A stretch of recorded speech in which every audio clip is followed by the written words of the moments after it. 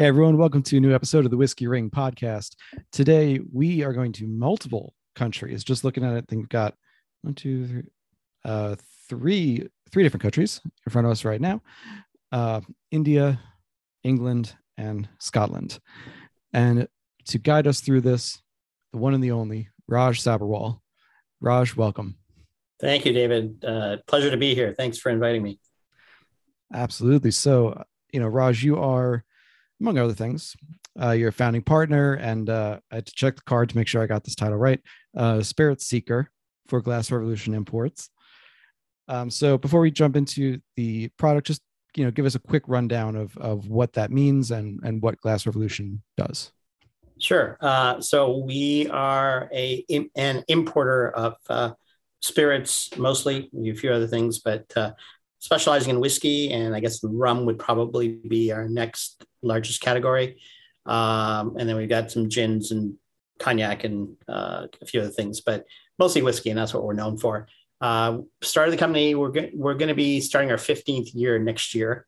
And I sort of fell into it. I had moved back to the US. I grew up in Canada, and my friends, now business partners, contacted me when I was in the US and said, "Oh, we're importing this Indian whiskey in to Canada, and they're wondering about the US." And my first reaction was, "There's no good Indian whiskey. What are you talking about?" And they said, no, you got to try this. And so I think that was 2009, I went and tried Amrut and was amazed by it. And so started the company down here in the US, not knowing anything about the business side of it. And so we had the one brand, Amrut. We started in 3 states. And now we have, I think, about 15 brands, and we are in most states across the country. That's incredible. And as I said to Raj before we started recording, if you're listening and you want a real in-depth history of what Raj has done and the evolution of Glass Revolution and how they've imported over the years, you can go over to Single Cast Nation or One Nation Under Whiskey podcast with friend of the podcast, Josh Hatton. And I figured their episode covered every question I could have asked about the intro. So definitely shout out to them and go take a listen after you're done here. So Raj, you and I met. I was just going to say that there's probably some updates since Josh and Jason and I spoke, because we've added Waterford, Bimber, a few other brands that I don't think we had back. I think that podcast is probably 3 years old by now. I think so. Yeah. Anyway, when it happened, you had just signed on Waterford. Okay. So yeah, just over 2 years. Okay. Yeah. So we can roll that back. So since then, what have you been up to? Well, COVID hit. Yeah. So that was ironically my last trip before COVID hit. I was in Ireland visiting Waterford, and I left Ireland on March 12th, 11th or 12th, just before everything shut down. And I keep imagining, I'm not imagining, but realizing I was in a very crowded pub and temple bar, which was jam-packed with people on a Sunday night. And, you kept hearing every day on the radio we got some more cases of COVID, we got some more cases of COVID. And little did I know that everything was going to shut down. But I escaped, and so far, knock on wood, I've managed not to get it, which is good. Maybe it's all the good whiskey or something. So, that could be it. But we, it was ironic because we released Waterford during COVID. We released Bimber during COVID, and it's tough launching a new brand during lockdown, so to speak, because how do you get it out to people? So I had to quickly learn to adapt to doing tasting events over Zoom and other streaming services. So I think I've become quite adept at that. And I'm going back to doing in-person things, but I think the virtual part of it is probably here to stay for a while anyway. I would agree with you on that one. So before I ask my next question, why don't we get into the first pour? And I thought I'd let you kind of drive the ship on this one as to which ones to go through one by one. Might have to remind me what I sent you because I don't even. All good, all good. So we've got the Amrut single malt. Yep. Amrut Fusion. Bimber ex bourbon casks. Yep. Mr. Peat. Yep. Waterford Organic Gaia 2.1, and then Blackadder Raw Cask Peat Reek. Wow. Okay, so we're definitely not going to start with Peat Reek or Mr. Peat. Mr. Peat. That's that'll probably be, towards the end. I figured tongue numbing and mind blowing. Let's start with the Waterford Organic Gaia. So Waterford, Irish single malt.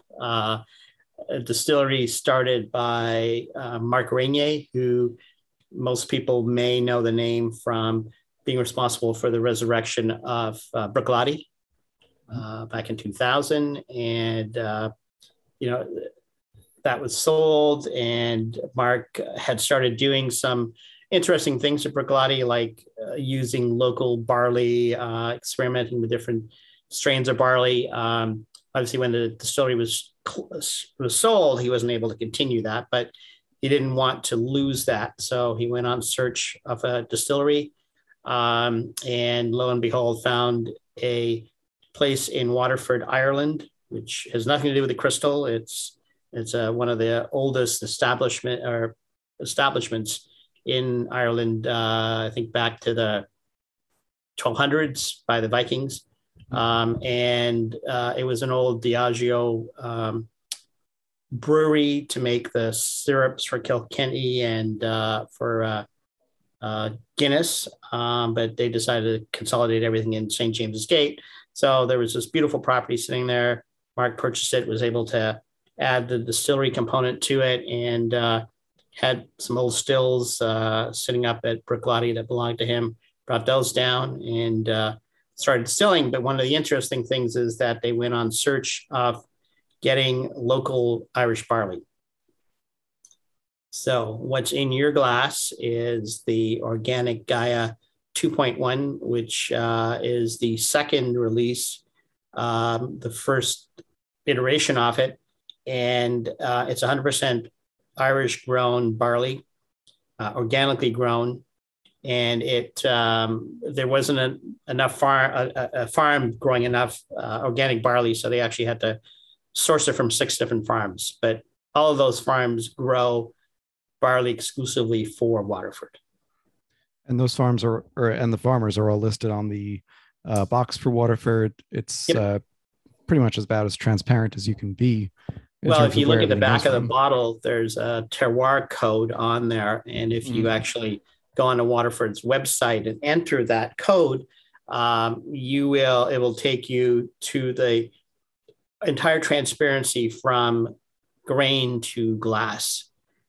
So when the barley was planted, when it was harvested, the growing season, how long it was dried for, how long it was fermented for, all of that stuff. And, all the barley is kept separately. It's malted separately. It is mashed, distilled, and aged separately. It's just fascinating history of finding out more and more about how they make their whiskeys and why they're different. And I've been looking forward to it. This is actually the first time that I've gotten to try Waterford. And it brings to mind a question that seems really dumb, I would say, in some ways, which is, their focus, among other things, I think you can generalize it as their focus is showing how localized terroir can get. Absolutely. So, thinking that Mark's background before he started into the whiskey side was wine, and he grew up in the wine world. His grandfather owned vineyards in France, owned wineries. His father did, and then Mark owned a chain of wine shops in London, which he sold and then purchased money to buy Bruichladdich. So his whole knowledge and approach to things is wine, and especially dealing with Burgundy and Bordeaux and recognizing how much they focus on terroir and how you can get a row of grapes and then another row right across from there. And they're exactly the same grape varietal, same, the root stock, but the grapes produce different wines and they taste different. And why is that? And if that happens with wine, why could it not happen with other spirits that you make? Hence the raw material is such a vital part of it. And a lot of, I think, if you look at it today, a lot of the commercial distilleries forget about that and forget about the fact that, the grain speaks to the final product, and they're more concerned with the biggest yield they can get at the cheapest price. And there's an argument that is going on, I think, mainly in the US, more so than in other countries, about whether there is terroir in whiskey. I fall very much in the camp that there is, with the caveat, as you pointed out, that a large brand that's pumping out huge volumes of whiskey might lose some of that terroir because or all of it for that matter, because they're getting so much grain from so many different places to meet their needs that the local aspect gets lost. On the other hand, you have distillers in the US now bringing up different varietals of, let's say, corn for sure, but let's say rye as well. Yep. Even different strains of barley, where there's 2-row, 6-row, and anything that goes underneath that. Right. So with the terroir question in general, I'm curious what you think about it, because in the US, like I said, this argument seems to be going on, but it seems like it's pretty settled elsewhere in the whiskey world. I don't know if it's settled. I think that Mark certainly ruffled quite a few feathers and raised people's shackles when he started on this. And a lot of the distillers said, poo-pooed what he was doing and said, there is nothing to this. But the fact that they have every new make has been analyzed down to looking at the flavor profile of it. And the whole thought behind that is that if you take all these different whiskeys that are made and you overlay the flavors from all of them, and you want to focus on the exact flavor that you want to get, then you know which whiskeys to bring together to create that. So much like when a wine producer makes the Grand Vin or the big wine in Bordeaux, for example, all of the components are made separately, but they'll take, okay, I'm going to take so much Cabernet Sauvignon, I'm going to take so much Merlot, I'm going to take so much of this, so much of that, to create what I want to bottle this year. And so much so with the barley as well, is it is a living, breathing thing, right? It depends on the soil, it depends on the rain, the sun, the wind, what's growing nearby, how it's being pollinated, what if it's bees or whatever else is there that are causing that to happen. You want to take it one step further and you go to biodynamic farming, which, Waterford recently released a biodynamically grown barley whiskey. That is just so incredible. You watch the video of the 3 farmers who grew the barley, and their passion about farming biodynamically is just mind-blowing. You look at the passion that they put into what they're growing. How can that not translate into what's in the bottle? Agreed. Talking to a number of distilleries, I agree with you. If you know, whether it's the farmer who also distills or distiller who knows the farmers, whatever the relationship might be, if there's a hand-to-hand kind of exchange and a head-to-head exchange of knowledge, it's really something that can't be beaten. Yeah. And it stands out. Tasting this Waterford, yes, it's Irish whiskey, but that's, it doesn't taste like something that came out of Middleton. And again, just props to Middleton for that matter, for being able to produce so many different types out of one plant. But, that being said, it doesn't taste like, whether it's a Jameson or a Redbreast or a Powers or any of these different things. This is very unique. And I tend to overuse that word, but I quite Well, enjoy it. the main thing to remember is that this is foremost a single malt. It is 100% malted barley. It is double distilled, not triple distilled. So those are two significant factors that differentiate it from 99% of Irish whiskeys. Sure. So this is foremost a single malt whiskey, which would be made exactly the same way in Ireland, except in Scotland, except it's made in Ireland. And it's probably more Irish than anything else you can buy because it's all Irish grown barley. And, so it's sort of, you get caught in that quagmire about, okay, it's Irish, but it's not really Irish, but really it's so Irish.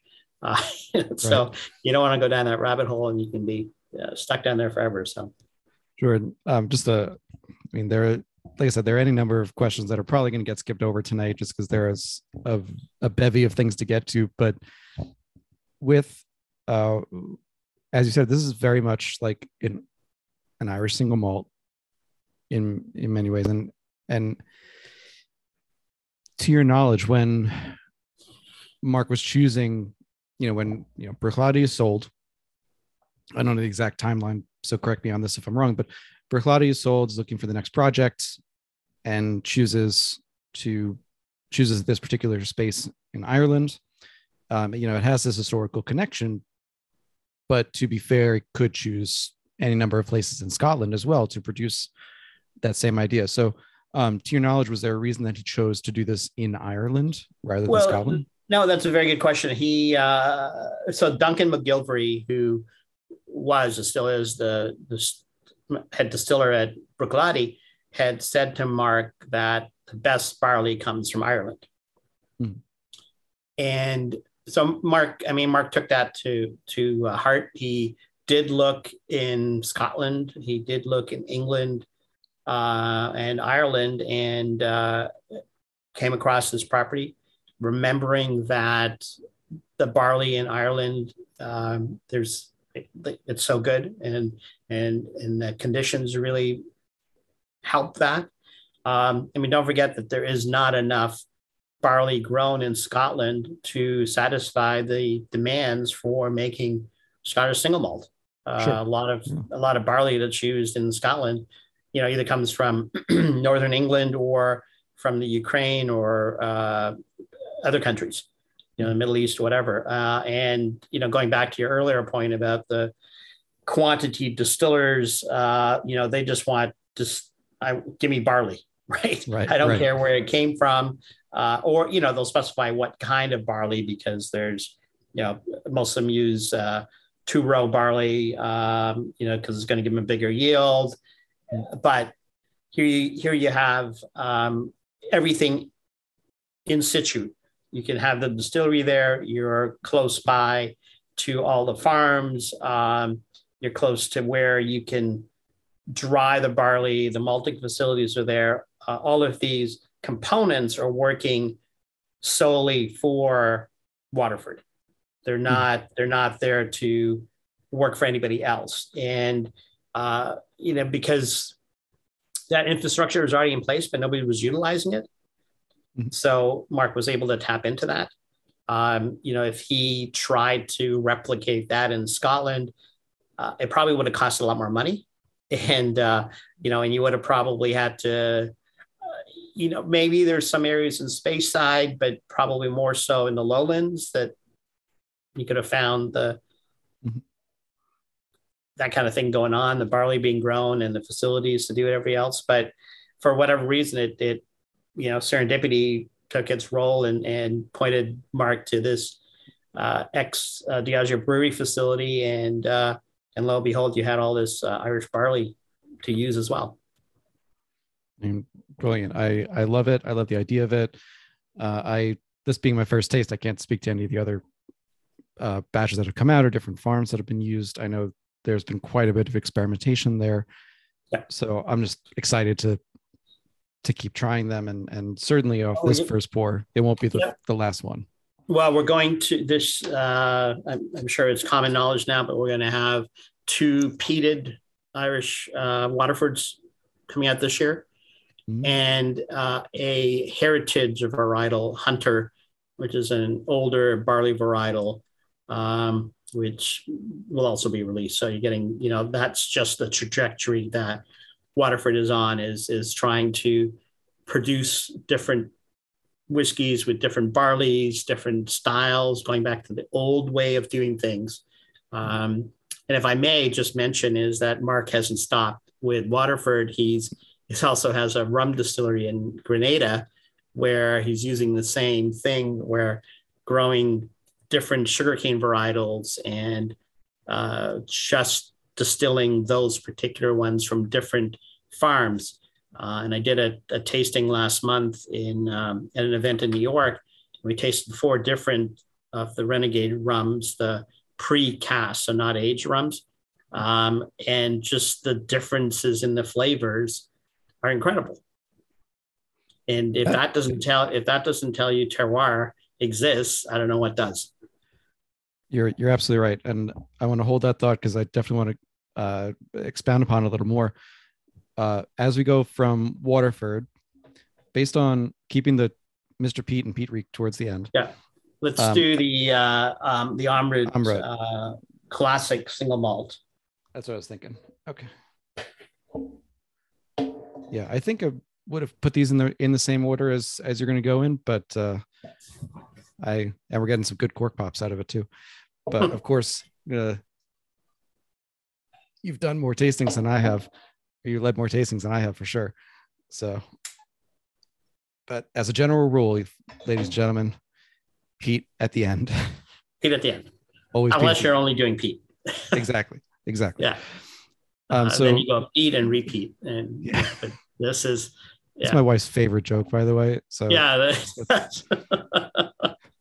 I'll remember to tell her that later. Actually, speaking of which, I'm thinking of doing, side note, an event or a series of events trying to introduce people to Peat a little bit. Yeah. I mainly talk to a lot of people who drink almost exclusively American whiskey, maybe a couple of scotches, but mainly bourbon, rye. And to them, Peat and smoke are synonymous. There's no variation there. It's either kind of Lefroy or nothing, in terms of flavor profiles. But there is so much in Peat and in smoke to go through that definitely going to design some kind of event series. And I've done ones like that where maybe the source of peat is such a difference.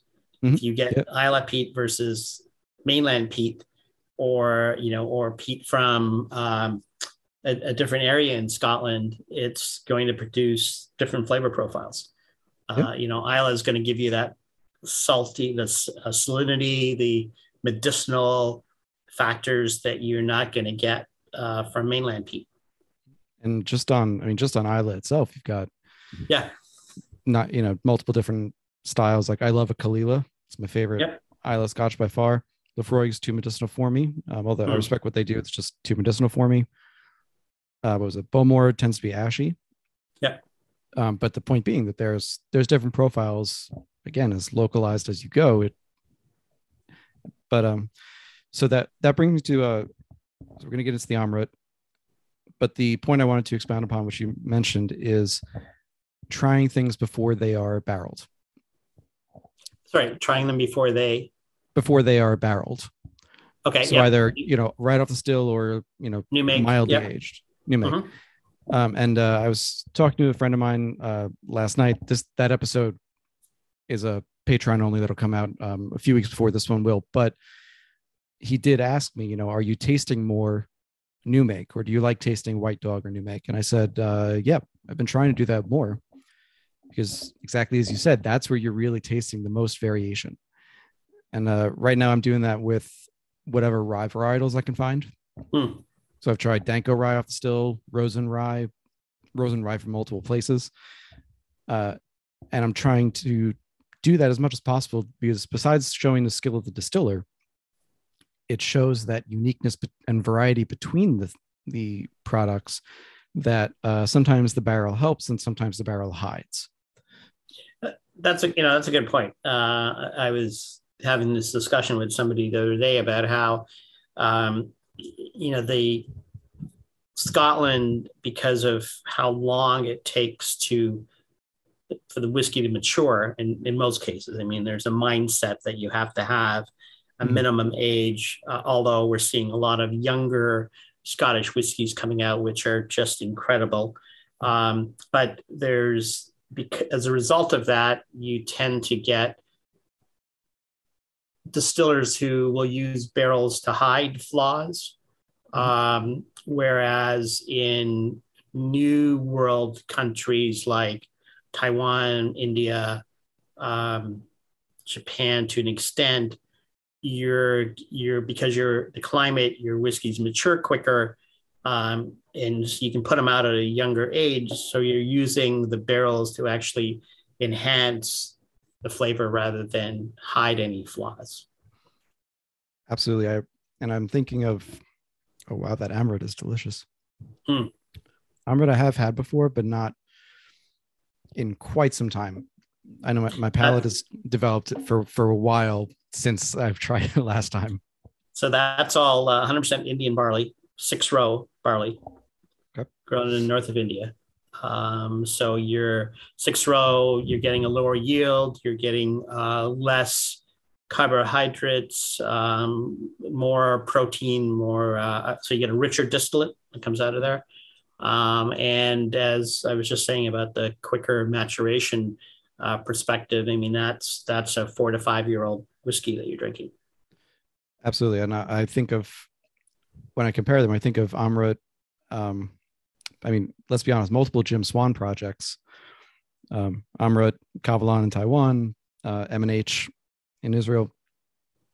And to your point, the ability to have a cask elevate the whiskey rather than hide its flaws, it does force you to make that new make the distillate as good as you can make it before it goes into the cask.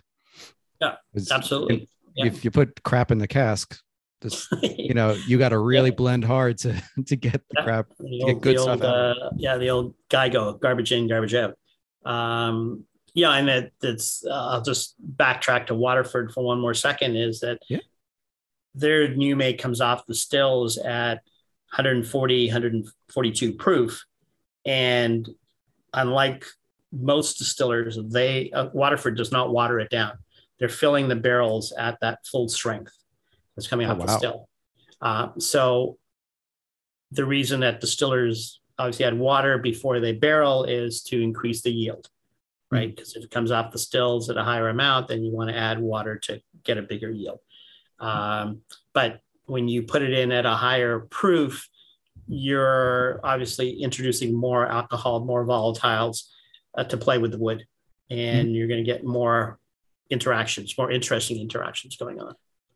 And I mean, that brings up two questions right away, which is first, Waterford's using used casks so they use a combination of New American oak, ex-bourbon casks, premium French oak, which would have been primarily wine casks, and what they call vin doux naturel, which could be sherry, port, Madeira, any kind of fortified thing, even Amarone, because Amarone picks up those sweet raisiny notes. So they've had some Amarone casks. But again, if you put the terroir code in there, you get it'll tell you exactly what kind of barrels were used and what percentage went into them. I'm definitely going to do that. The reason I ask is you're spot on. I mean, obviously that the higher alcohol content is going to have a tremendous impact on how the liquid is interacting with the barrel. And I'm surprised to hear that it goes in so high, because in the US, of course, you're limited to 125 is the highest you can go in proof wise into a barrel. But you're saying in Waterford's case, they can go even higher than that. And so now I have to ask, I know what the difference between, let's say, a 103 entry proof, a 110 entry proof, and a 125 entry proof would do to a base flavor. What does a fill of that level do inside a barrel? Well, I think it obviously depends on if the barrel if it's a virgin new barrel or it's had contents in there prior. But I think with that higher alcohol, you're going to get more extraction, but also the wood is going to act quicker to expunge some of those volatiles and get those out of the liquid sooner. It's fascinating. I would never have thought. We're taught in U.S. whiskey, again, it's like 125. That's the max. Used to be 110, and then they brought it up because, as pointed out, get more volume at 125 entry proof. But if there's one thing the Maker's Mark DNA series proved, Maker's got it right at 110. Can't speak to the rest, but Maker's got it right at 110. So jumping back to Amrut, the flavor profile immediately is wildly different from Waterford, as you would expect. And it being the 6-row versus the 2-row, I don't know if I would be able to pull that out of a blind of saying like this is the 2-row versus the 6-row. Yeah. But there's certainly a difference in mouthfeel in particular that I'm noticing. And these two are close in proof. The Waterford is 100 proof, 50% ABV. The Amrut Classic is 46%, so 92 proof. And then the Amrut Fusion, which we'll get to, is 50%, 100 proof again. So, 92 versus 100 proof, similar enough where you can compare mouthfeels. And even at a few lower proof points, the mouthfeel is oily, resinous, vinous. It's fantastic. And it's at 4 to 5 years old. Yep. And when we go into, with Indian whiskey in particular, why you can't go too long with the aging process there. Well, one of the big things is the angel share or the, evaporation rate in Bangalore where Amrut is based is 10 to 15% a year versus 1 to 3% in Scotland. So if you think about it, in 5 years, at least 50% of your barrel has evaporated. And Ashok, who is the head distiller for Amrut, likes to say that Amrut's a missing link between Scotland and Kentucky because they're making single malt like they make in Scotland.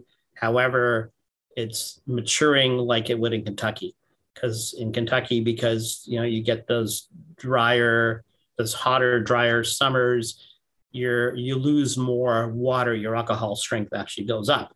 Which is what happens with Amrut, because Amrut, even though it's hot in the summer, they still have like a 75% humidity level in the summer.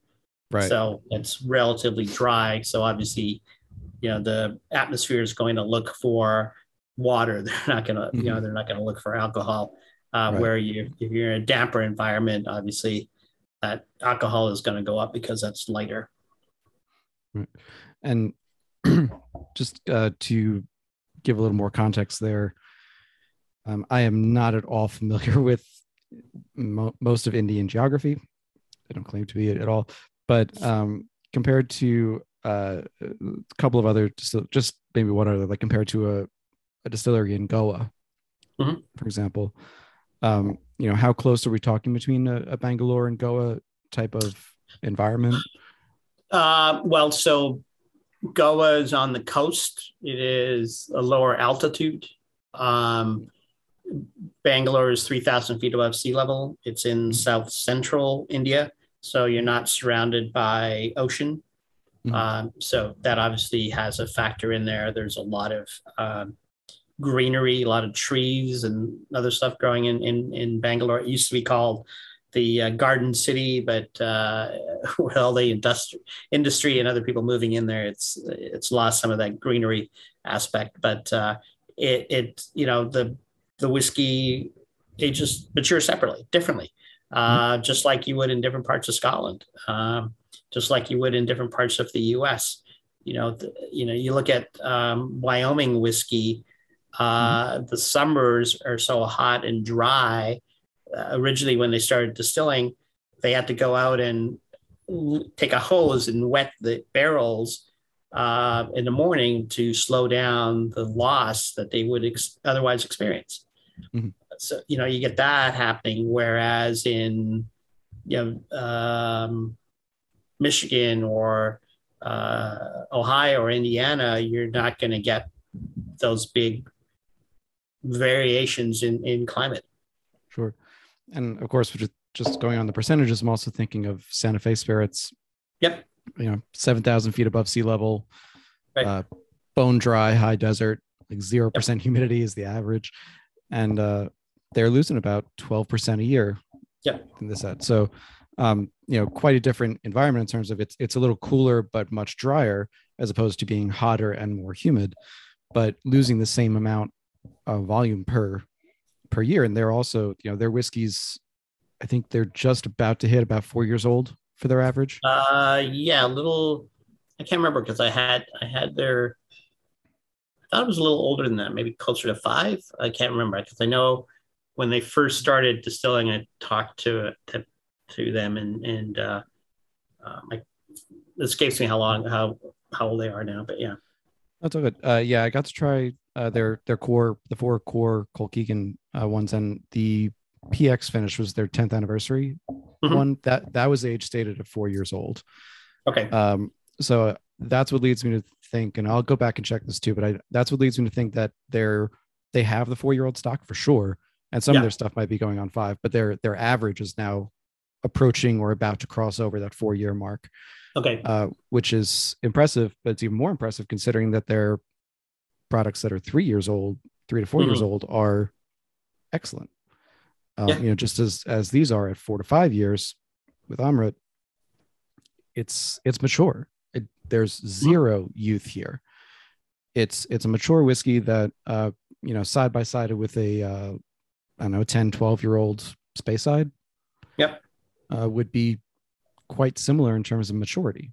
Taste might be very different, of course, but the maturity level would be Yeah. No, pretty I similar. agree with you. I mean, I think that there still is a little a tannic uh, in the sides of the mouth that you're going to pick up there.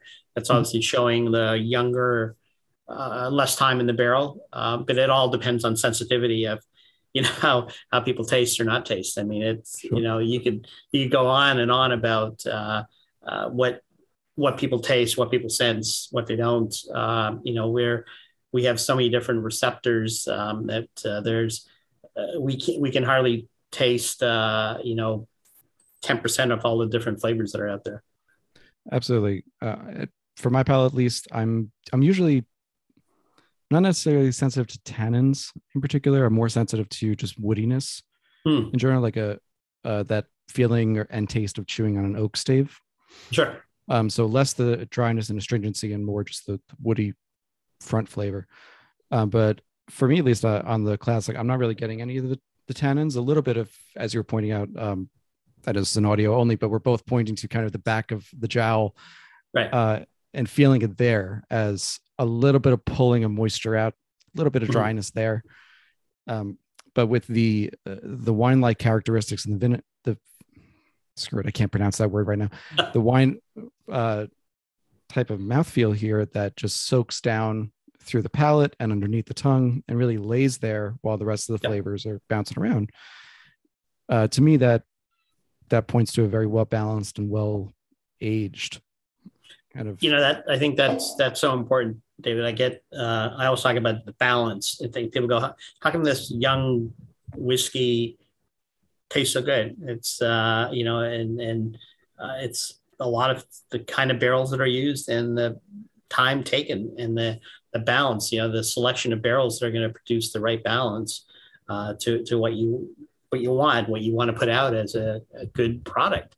You can use cheap barrels and then mask them, by finishing them with something which we alluded to earlier. But certainly, if you want to have the balance and the roundness and the depth of a whiskey, you want to make sure that you're using really good quality barrels to begin with. Absolutely. And of course, your distillate is great. Of course. And as move on to the third one here, the Amrut Fusion. No, let's do the Bimber because the the fusion is going to Bimber. have a little bit of peat in there. So I think Ah. if we do the bourbon cask, Mhm. yeah, Okay, I'm good with that. So, you know what? No, I can do a better cork pop than that.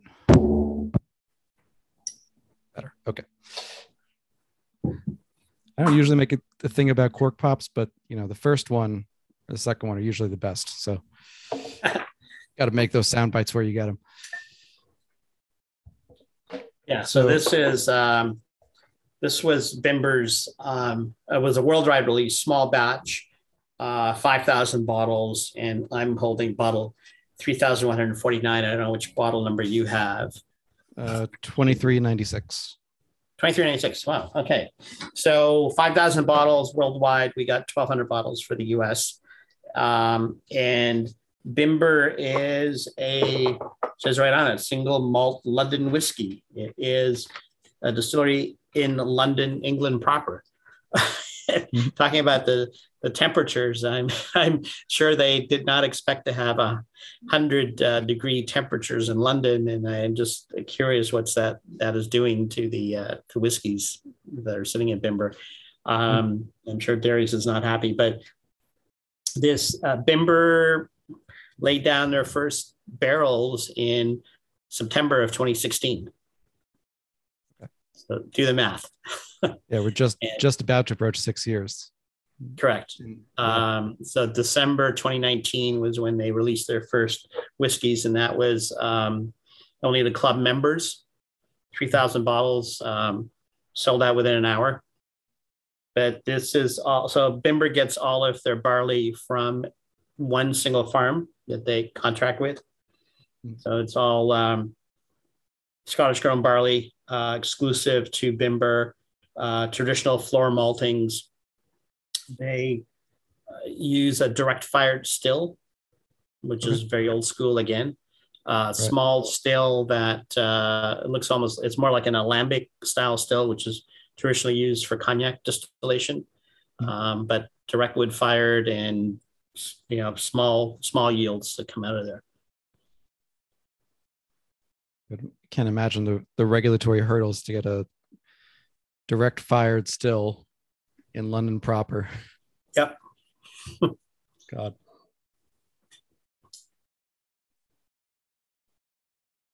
But this has so much vanilla and honey and the oiliness on it. It is 51.6, so 103.3 proof. But again, a young whiskey, well balanced, just so elegant and rich. Yeah, the vanilla is definitely the first note that comes out. Just flows out of the glass. Not raw at all. It's like walking into a pastry shop where there's a lot of pastries in the front window, and it's just wafting off of them. There is a bit of, I'm trying to decide what this is. First word that's coming to mind is grassy, but I don't feel like that's accurate. But it's not a grainy note. It's I'm getting a bit of like herbaceousness, almost like a mint or and a little vegetal along with it. So maybe a little undertones of like herb stems. Stewed, yeah. Yeah. Yeah, it's not I definitely get a bit of the mint there. It's not like a mint leaf. It's definitely more of that kind of woody, stemmy character. And quite oily, which I like. Yeah. This is, I don't. I'm going to start using the word smooth more often because I like it. I don't like the word smooth, but no.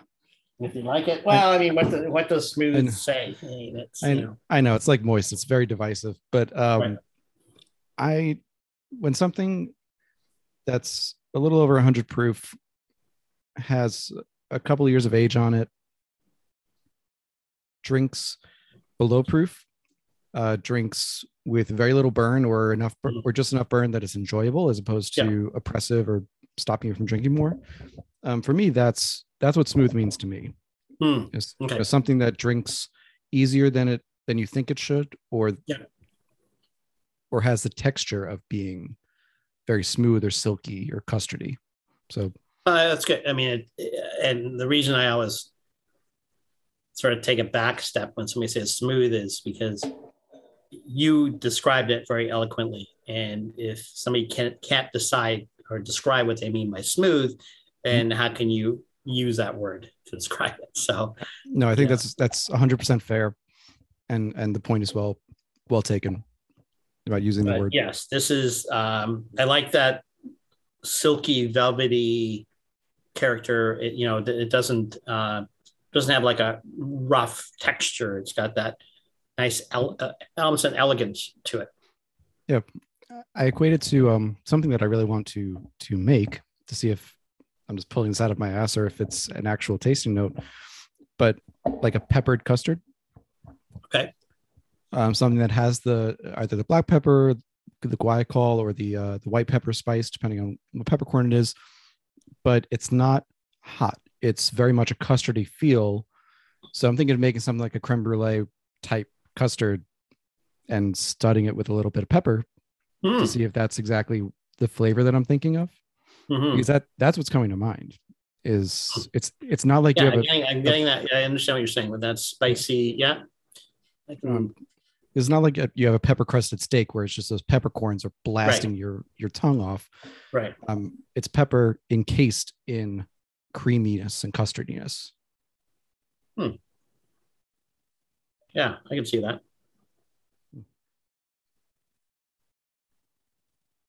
But you got to try some bimbers at a couple of weeks ago with me in the travel bar. Well, I mean, those this is quite good. Those put it on the back of the shelf. I mean, with no disrespect to this bottle, those bimbers. Let's see, what do we have? We had three, I think. We had three, and there were the three U.S. single cask releases from last year. Right, there was the ex bourbon cask, the Virgin American Oak, and the Oloroso. Right. Yeah, I went with actually, what do I think was the best? I forget. The ex bourbon, I think, was the majority's favorite, if I remember correctly. Yeah, there was a few people that were wafting between that and the Virgin Oak. I really like the Virgin Oak. I think it has that extra depth to it because there's no like bourbon-esque flavor that's going to play around with that. But again, a lot of the American palate, a lot of people are going to like that bourbony notes in there. So that's why, that's a little sweeter environment.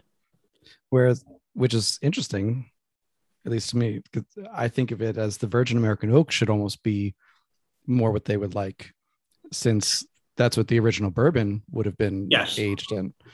Yep. So it's almost like getting the same product at two different points in its lifestyle. In its life. Right. Yeah. I see where you're coming from. I mean, I definitely think on that Virgin American Oak Bimber, there's a lot more vanilla, a lot more cinnamon notes on there than on the ex bourbon one. Yeah, the ex bourbon does round it off a little bit. It's more, as you said, it's a sweeter, it's more vanilla forward.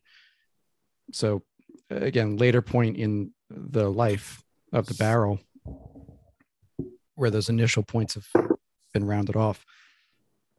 Yeah. So, just take a moment to just give a shout out to Travel Bar. I give a shout out to Mike every couple of episodes, and it's well earned. But yeah, so we met at that Travel Bar event. Yeah. You pulled out, I think tried 10 things that night. It was quite a lineup. And but it was mainly focused on Bimber and on Money Musk. Yeah, the Rest and Be Thankful rums. Yep. So the Money Musk, two of them, and then I treated everyone to two of the Shizuoka Japanese whiskeys. Yeah. I dream about that about the K one. I dream about it. I shouldn't have had that first. I did, and everything else during the night was great, but that just I've looked at the prices. I can't do it, so I'll have to remember it. But it was quite an experience. Yeah. That's our newest whiskey, or Japanese whiskey, that and it's real Japanese from Shizuoka Distillery. It when David's referring to K, that was distilled using one of the old Karazawa stills that Taiko, who owns Shizuoka, bought the old Karazawa equipment, was able to salvage one of the Karazawa stills. And so every time you see K used on there, that was made using the Karazawa still. And for those of you who are not necessarily familiar with Japanese whiskey and Japanese whiskey history, Karazawa, it closed in 2000. It was demolished soon after, but it has become a legend in world whiskey, let alone Japanese whiskey. Just one of those places like an Imperial in Scotland, or that are no longer around. You find a cask once in a while, but they're expensive as hell, but they're also incredible whiskeys. And that was my first taste of one, and of anything from a Karazawa still. So, a little screwed on that one, but it was worth it. It was worth it. Yeah, and we're gonna have more of it coming out, and including some that are going to be just 100% Japanese barley, which in itself is rare, because there's a whole other tangent that if you listen to listeners, if you listen to episodes with Kaio Distilling, with Honkaku Spirits, Japan, very mountainous. Only 11% of the land is arable to begin with. Not a lot of land to live on. So a lot of their overall barley is imported from any number of places around the world, many of which they share with Scotland. They've got Scottish distilleries. There's a whole deep rabbit hole to go into with Japanese whiskeys and what's Japanese, what's not, what's Japanese barley, what's not. But long and short of it for this purpose is to say something is 100% Japanese barley is rare, and I'm looking forward to hopefully getting a taste of that when more comes out, because I loved it. It was incredible. With that, I want to make sure, do we miss anything on the Bimber? No, so that like I said, last year we got 3 separate casks exclusive for the US. This time around we have this Bimber bourbon cask, which was a small batch, and we also have a US exclusive bottling which was finished in Oloroso. That was 300 some odd bottles, and then the last one was Apogee, which is actually a blended Scottish malt finished in Bimber barrels, a 12-year-old blended malt. They created that just to sort of indicate where they're going. Was sorry, I'm trying to remember. Apogee was, that was one of the ones that we tried at Travel Bar as well. Yeah.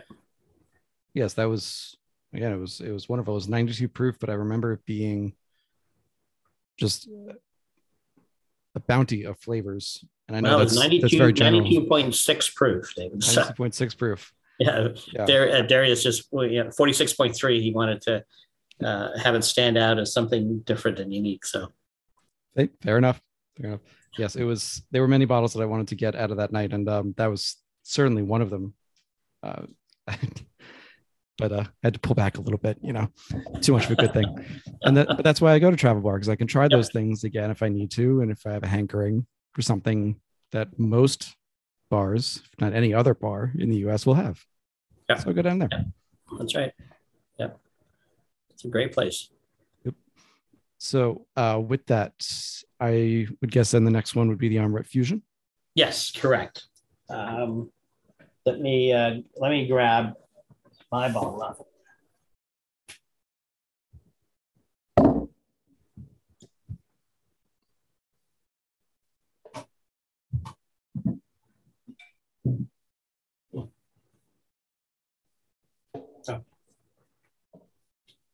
All right. So this Amrut Fusion was released in 2010, and this is what really put Amrut on the world map. It is 75% of the whiskey you just had, the classic single malt, and 25% of their peated single malt whiskey. So the two whiskeys are made separately, then they're married together and aged a little further together to let the flavors meld before it's bottled. So in 2010, this was released.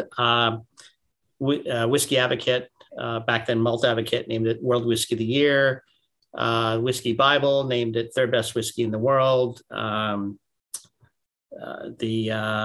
Malt Maniacs called the best daily dram. It just won a ton of awards and really put Amrut on the map. People were like, Indian whiskey, how is that possible? So that was really where Amrut started taking off. And, all right, as you said, bit of peat on there. It's not overpowering by any means. It's very gentle peat. Yeah, so that's what, I think that's a lot of the accolades, because it doesn't have that, only that 25% peat component. But on the nose, you may not pick it up, but certainly on the palate, on the back of the throat, you'll pick up that smokiness, that little sweet smoke.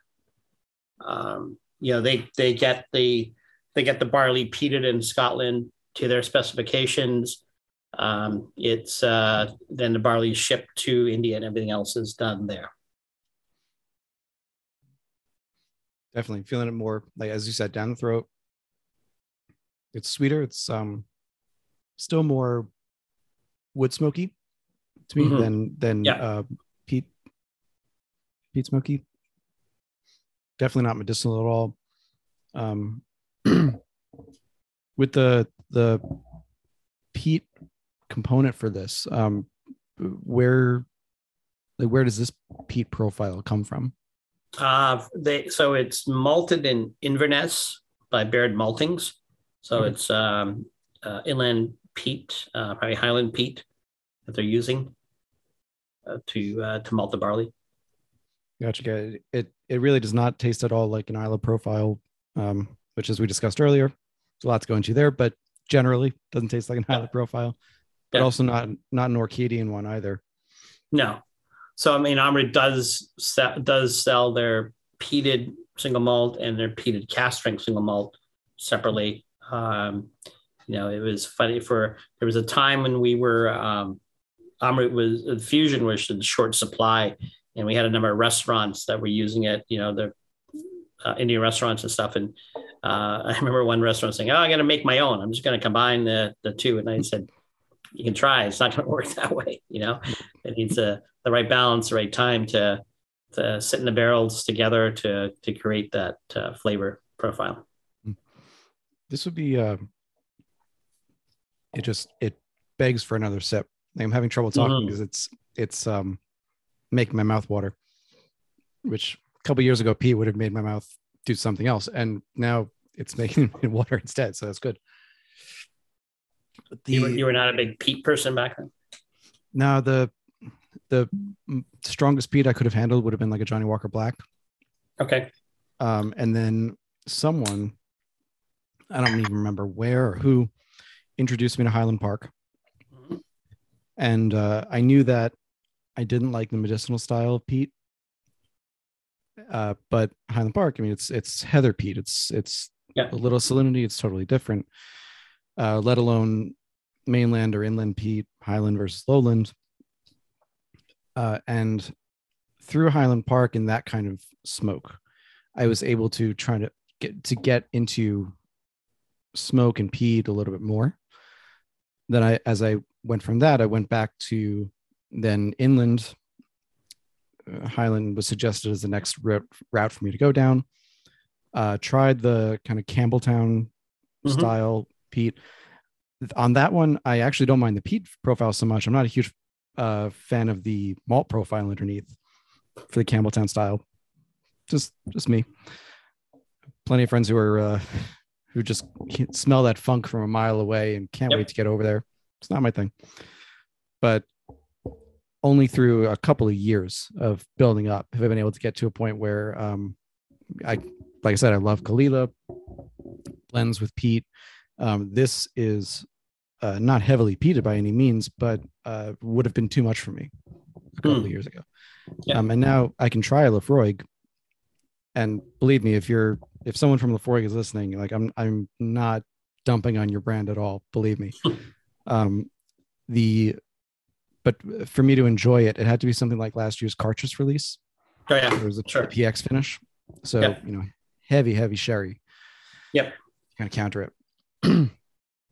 But to that point, that's why I want to do something that introduces people to peat, because it's so much more than people think it is, particularly from an American perspective. Yes. And if more American whiskeys are going to start using peat and smoke in that kind of way, then I think drinkers should be prepared for it if they want to be. Well, I mean, you had Westland doing their peat whiskeys. You have a few others, American distillers doing that, because there is peat available in the U.S. Sure. So, but it's again going to be a different components going into peat. I mean, for your listeners who may not know what peat is, I mean, peat is pre-coal stage. It's these little ponds that get filled up with tree and leaves and all kinds of organic material that over thousands of years decay, and they settle down into this first a mossy sort of spongy substance, and then they get a little harder over time.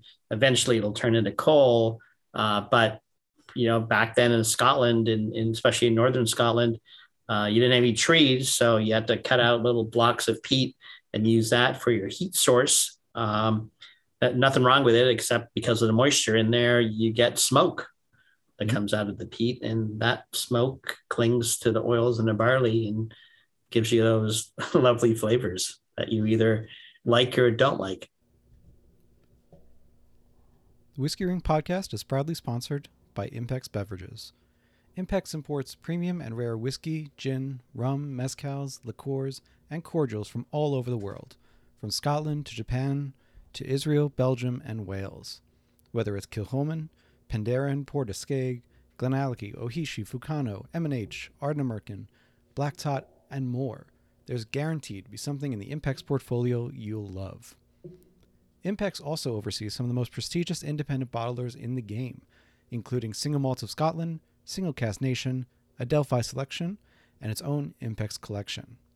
Take a look at their site, impexbev.com, or reach out if you're curious about their offerings. I'm proud to have many of their bottles on my shelves and love sharing them with friends whenever I can.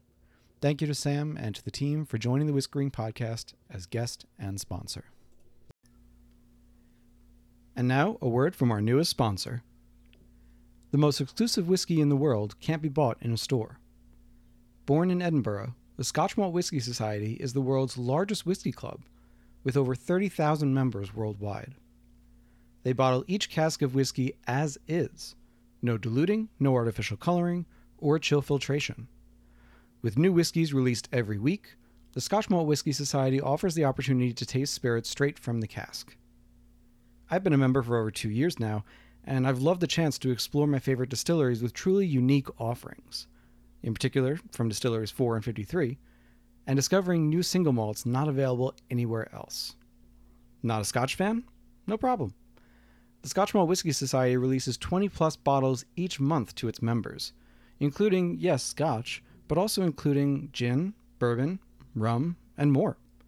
In fact, my favorite recent bottling was a corn whiskey from the largest family-owned distillery in the U.S., aged 11 years in New Oak and bottled at cask strength. This is a bottling that people have clamored for years, and it was only available to Scotch Malt Whisky Society members. If you're interested in joining, the Scotch Malt Whisky Society has graciously offered a discount to listeners of this podcast. Use code WRP, short for Whiskey Ring Podcast, at checkout for 20% off an annual membership at smwsa.com.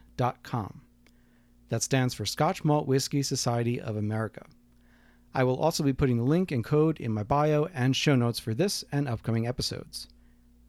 Thank you to the Scotch Malt Whisky Society for joining the Whiskey Ring Podcast as our newest sponsor. And please visit smwsa.com with code WRP for 20% off your annual membership. Yep. Those phenols, those creosotes, which we've got to figure out a better name for them because they're not great sounding words, when a word you just hear it and doesn't have a great connotation by the sound of it, but you taste it and it's great.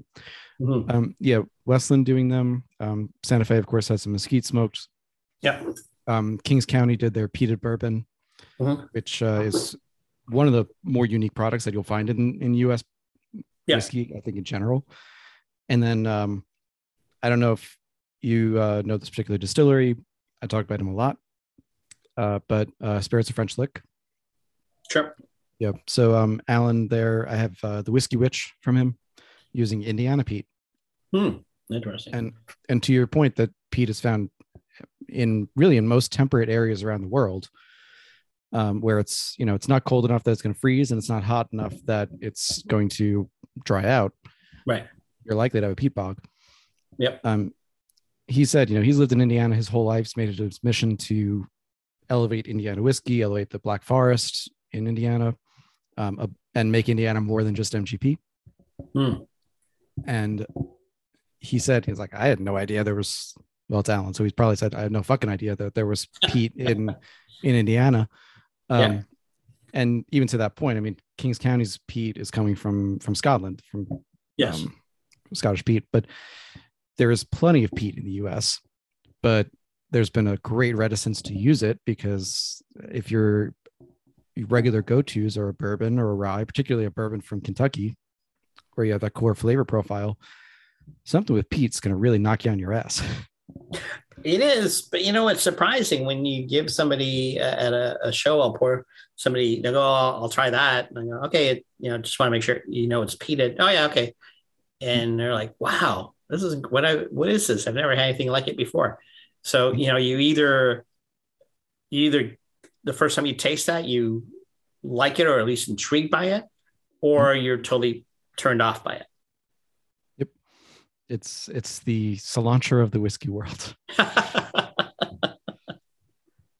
got to admit, that was my first awakening to, not awakening, but sort of set me on the route of wanting to know more about single malts, because I grew up in Canada, and late 70s, early 80s, the only single malt available was Glenfiddich. My dad mostly had Johnny Walker Black and Chivas 25 at home. There was those go-to whiskeys. And the first time I was at a friend's house, a business colleague, and he said, "Oh, I just got this," and he poured me Lafroig, and I was, wow, this is incredible, And after my second glass, I was hooked. I said, I need to know more about why all these whiskeys taste so differently. I got to ask you before we kick into the last third, which is Mr. Peat and Peat Reek. So, no smoke coming there. I'm trying to think about people I know or people I've listened to who peat was introduced to them either very early or it was their first dram of whiskey that they really thought about and tried. For me, it wasn't. I went very much the American route. then to Scotch, then back around and bounced around from there. But I think of like Mark Gillespie at Whiskey Cast just said, I think Ardbeg 10 was his first one. You saying you had Lefroy early on, because Glenfiddich, the normal Glenfiddich doesn't have any peat in there, and I think Mike too. Actually, I don't remember if he started at Mike at Travel Bar. I don't know if he started there, but he is a huge peat fan, huge peat head. And I'm just curious because you've obviously talked to many more people in the whiskey industry than I have at this point. Is there something that kind of dictates that if you try peat earlier on in your journey that you're going to like it, or is it really just person by person? I think it's person by person. I mean, I think it's sensitivity to certain flavors. Either like some people like sour, some people like tart things, some people like bitter. What makes people like those? I'm not I don't like a lot of sweet stuff. I like something that's going to be a little more savory. Perhaps that's my upbringing of the kind of food I had growing up, but there is a lot of sweet things in Indian cooking as well, but that's what I gravitated towards. So I don't think anybody's predisposed to going a certain way. It just depends on, why does somebody like a Cabernet more than a Merlot? Sure. Or a Sauvignon Blanc more than a Chardonnay. I mean, there's differences, and it's personal preference. Scary. There's a question that's been ruminating in my mind, and you've been the first guest in a little while for whom that question was appropriate. So appreciate that. With that in mind, I think we're ready to move on to Mr. Peat. All right. And I should say, I'm assuming that you want to do Mr. Peat before the Blackadder Peat week. Okay. Yes. Yeah. So Mr. Peat is a brand new brand, totally, and a brand new brand to us. It is a younger peated whiskey, a single malt whiskey that is made specifically to Fox and Fitzgerald, who own the brand, their style that they wanted. It's a lighter drinking, supposed to be like an everyday peat whiskey. If you like Peat Head or Smoke Head or one of those kind of things, this is probably right there. You can see how, when we're broadcasting, you won't be able to see, but you can see it is lighter in color. Yes, it's very light. But again, color doesn't tell you anything about a whiskey, but it's 92 proof as well, and it's from a undisclosed distillery, and like I said, it's made specifically for the brand, exclusive to them. Right. So you could say, I mean, it's as you noted, it's a single malt Scotch whiskey, so it has to be made at one distillery and everything that goes along with that. And specifically mentions an Islay distillery, but someone who's drinking this, and particularly someone who likes Islay whiskey and peated whiskeys, shouldn't necessarily be looking for a distillery style on this, because it's made by, like someone else's recipe in someone else's kitchen, rather than adapting that own distillery style. So without revealing who it is, you shouldn't be looking for like, is this Lagavulin? Is this Ardbeg? It's not like that. Well, it's not. So it's not Islay to begin with. So. Oh, I'm sorry. That's right. I was looking at the Peat Reek on that one. My bad. Yeah. So this is a Scotland mainland peated whiskey. Gotcha. So even more so, don't look for Lagavulin or Ardbeg, because that's not even the right area. Sometimes I just look over a label and I'm like, I just miss the obvious thing. And of course, there'll be tasting notes and pictures of these bottles before the episode comes out. And the Mr. Peat one had me a little worried, because the label has a fire extinguisher, smoke. It's red and white and black. where it's black and white and red all over, whichever way you want to go with that, and with a very light color. So it scared me a little bit because it says heavily peated, but again, I haven't quite tasted it yet. I just nosed it, but on the nose, it's definitely stronger than let's say the Fusion was. Yes. Oh yeah, absolutely. Yeah, yeah, because it's all peat. There's nothing else in it. But the interesting thing, David, is with peated malts, peated whiskeys, the younger they are, the higher the phenols are going to be. When peated whiskey ages, both in the barrel and then even once the barley is peated, the peat level starts to dissipate, and it dissipates again during distillation and again during maturation. So when you look at something like a brand I won't name that has deigns to say that they're the highest peated whiskey anywhere. Sure. When you see peat levels over 200, I will guarantee you that is not measured at the bottling stage. That is measured at the pre-distillation stage, because there's no way you would be able to drink a whiskey that was 200 plus ppm phenol measurement. You wouldn't. Your taste buds would just be totally messed up. Right. So you'd be drinking just a liquid of campfire ash at that point. Yeah, exactly. So that's the people who go crazy over that's again marketing. Nod to them, but I think you have to be cognizant of when a brand a whiskey discloses what the ppm is, or the phenols per million, that you want to find out, well, are they talking about pre or post distillation?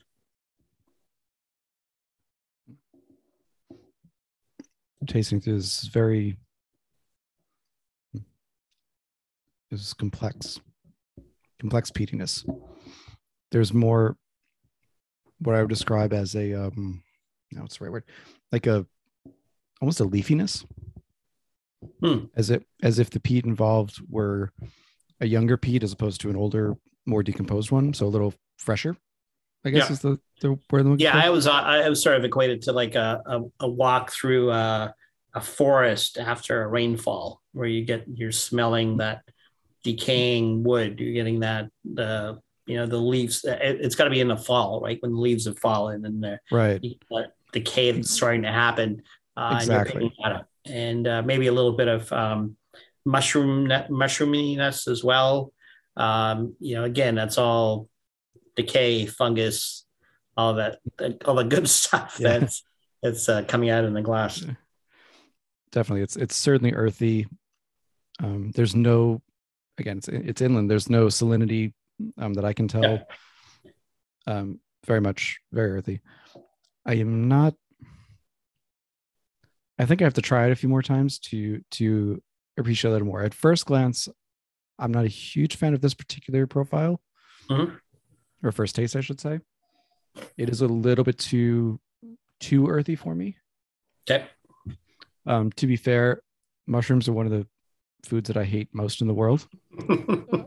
But I like the smell more than I like the taste. I'll put it that way. Smell, as you said, of walking through where it's just after the rain, it's decomposing. That I quite enjoy. That I enjoy quite a bit. The actual earthiness is a little bit too much for me. But that being said, I know this is non-age stated, but you said it was on the younger side. Yes. Does not taste young. I would say there's a little bit of rawness maybe in the cask, a little bit of woodiness there, but the malt itself does not taste young. No, I think again it showcases the quality of barrels that we use, the quality of the distillate. This is a distillery that makes slow distillation, longer fermentation, So they're really trying to get more flavor coming out of their distillate. And before we move on to the last one, I wanted to jump back to a point that you made, which is about the measurement of ppms. Yeah. And again, without naming, I know which one you're talking about, but without naming that one, when I had Martin Markvartson from Highland Park on to talk about it, and I asked him about peat levels and such, he pointed out that number one, the same ppm, it's like 40, just to throw out a number, 40 ppm of one whiskey and one peat type will not equate to 40 ppm of another one. Highland Park's peat style is, and I'm just using them as an example because it's the one I'm most familiar with and all that. Their peat style is different. So their ppm, even if it's 40, it's going to be a gentler style. A 40 ppm of Kalila or any number of others will be very different. Yes. Plus, to reiterate what you said, which is really important and worth noting, the ppms and the phenols are going to decrease over time in the barrel. They're going to decrease during the distillation process. So, if you're showing that ridiculous level of peat smoke, you're not going to get it to that point. And I think you said it best when it's like, you wouldn't want to drink that. There are people who are peat heads, and then there's a certain level of peat that you just can't drink. Yeah. It's like drinking something too alkaline. Like, I get it. You like, at one point you're drinking alkaline water, at another point you're drinking bleach. Like, there's not the same thing. They're both alkaline. They're very different. Yeah. And there's a limit. That's true. Good point. So, with that, I think that's a perfect intro actually to the last pour, which is Blackadder raw cask peat reek. And it's a peat reek 10-year-old. And it actually, this is Islay, David. It says right on there, a blended Islay malt. Yes, this was the one I was looking at when I mistakenly said Islay for the previous pour. This is, so when it says blended malt, as opposed to a blended whiskey, it means that it is two or more single malts that have been blended together. So the malts would have come from different distilleries, but all on Islay to create this. Again, aged for a minimum of 10 years. This is exclusive cask that I selected for the US. I think it's 300 and it'll say on there how many bottles, 300 and some odd bottles. 344. Yeah. 344 bottles that came out of there, and every bottle is numbered. It's a proprietary creation of Blackadders. Peat Reek, they never mentioned the distillery on there.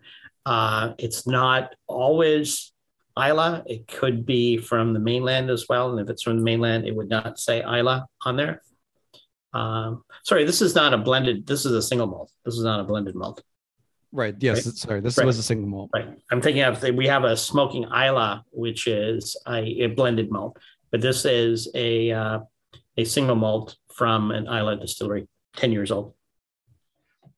Gotcha. And is this one without not asking to reveal the distillery by any means? Is this one that is of the distillery's style rather than a custom one? Yes, it certainly is. However, what you're getting is a single barrel, whereas most of what distilleries release would be an assemblage of 50, 100, 250 barrels put together for their release. So when you get a single barrel, you're getting all the nuances that come from that barrel. So, for example, I did a tasting a couple of weeks ago where I had exactly the same whiskey, same age, distilled the same time, two different barrels, and you're tasting the two different whiskeys, different, and it's just all the barrel influence that goes on to that. And speaking of this, I mean, even before getting into the nose and the palate on this, one of the numbers that jumped out to me was the 344 bottle count. So even at a 700 ml bottle, so 344 would be about 320 or so bottles if they were in 750s. So what I was trying to do was basically figure out like what was the size of the cask that would have been used for this, because and before you answer, because I want to make sure I'm saying the right thing here. Normally with a 53 gallon barrel, you get maybe 240, 250 at most out of a barrel. And this doesn't appear to be finished or be in anything other than, let's say, an ex-bourbon cask or quote unquote normal maturation cask. So, but with 344 bottles, there had to have been either more than one barrel or a larger barrel used. Am I off base on that? It's I think it probably says on there it's a hogshead, which is about 250 gallons. So it's bigger than a ASB, which is an American Standard barrel. So the 53 gallon, it's about 220 liters, so a little smaller. And also you'll notice the high alcohol strength on there. Yes. So it didn't lose a lot over that time period. And, it was probably a pretty wet barrel to retain that much liquid. So, and you'll have to describe this for your listeners, but you'll notice that the bottom of the bottle has barrel sediment in there. So that's the Blackadder raw cask, which symbolizes the way whiskey used to be. So if you went into a bar in the 1800s, early 1900s, there would not be a row of whiskey bottles back of the bar. You would just go, give me a whiskey, and the barkeep would have a barrel from the local distillery and pull right from there. So you're getting all the fats and oils and everything else. So very little filtration on this. So, no water's been added to it to increase the yield. It is what it is and what came out of the barrel. So, it's non-chill filtered. Non-chill filtered, no added color. 57.7 ABV, so 115.4 proof. And yes, there is, I don't know if I'll be able to get a good photo, but just a bit of barrel sediment, but you can tell it's black. It's like barrel char. It's not the yellow sediment you get in old whiskeys that kind of tells you it's not good anymore. Right. I don't see a hogshead on here, but that answers the question. That makes much more sense to me. Yeah. And so it would not have been like a sherry butt or something bigger than that. Because those you get like 600 out of or something like that. Yeah, you get 5+ out of there, depending on how old it is. But this probably was a very tight barrel, probably first fill. So you didn't lose a lot. Yeah. I got to tell you, whereas with Mr. Peat, I was a little unsure. This one I'm loving right off the bat. It is good. That's why I picked it and wanted it just for us, just for the US. So. Absolutely. I mean, in an example of how it makes a difference, how you smell things, with my mouth closed, I'm getting kind of a light pretzel crust on there, not salted. Doesn't taste or smell maritime to me, but definitely a pretzel crust, a little alkalinity there. Mouth open, that pretzel crust goes into an entire oven full of soft pretzels, little brown sugar on there. Oh, nice. Yeah. Certainly, the sweet smoke is certainly prevalent there. That earthiness is definitely there. It's almost like a barbecued pork belly kind of thing. I mean, that fattiness in there. Yeah. Right. Yeah. Oh, that's the kind of peat that I am really loving right now. Is the the barbecued pork. There you That go. if it fits in that profile, especially if you have like that kind of a thing finished in, if you add a little sherry on there. Mm. Yeah, we've had those in the past, and they're Peat and sherry, peat and port go really well together too. Mm.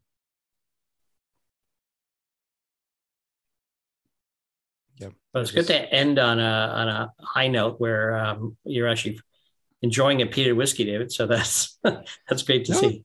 Hey, look, I do enjoy peat now, but this would I would not have enjoyed this a couple of years ago. And again, it would have nothing to do with the quality of the product.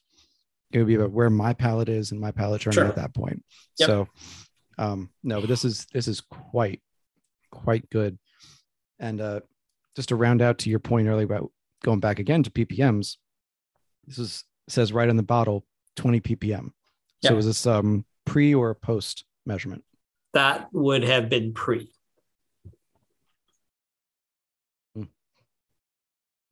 Yeah. Yeah. It's really hard to do it post. Very, very, very, if any distilleries will disclose it at post distillation or pre-bottling. So this would have lost the numbers. Yeah, this would have taken, because you specify the phenol level that you want your barley peated to, and the malting facility would do so. Right. No, that was really excellent. I am going to probably for the rest of the night do a little bit more of the fusion and the peat reek. Great. And if you see peat reek on the shelf, please don't. And this goes back to the words too. Like I love circling back, but the wording, do not be afraid of the word reek. It has a meaning in whiskey that it does not necessarily have elsewhere.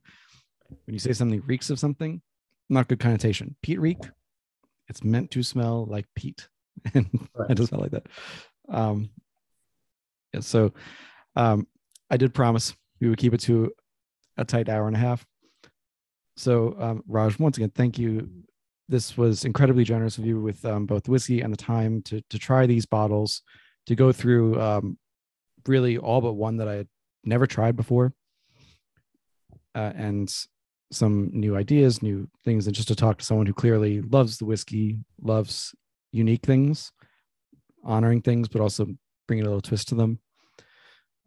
So again, just thank you for that. And it was a real pleasure to have you on. Hold on for a second after we finish the recording, just close out.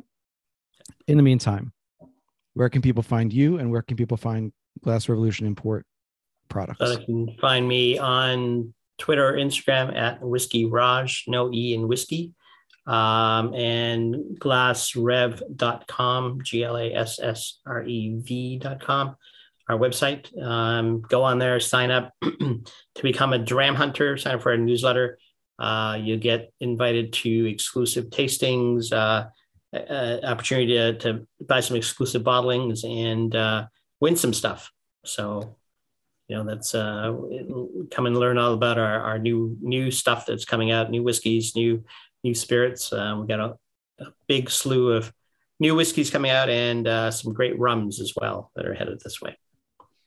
Absolutely. And I just signed up to be a dram hunter either yesterday or the day before for that exact reason. So once again, thanks to Raj. This has been another episode of the Whiskey Ring Podcast. Make sure to follow on all your podcast apps. Leave a 5-star rating and review if you like it. Reach out to me if you got something you want me to improve. Thanks for listening, and hope you join us again next week.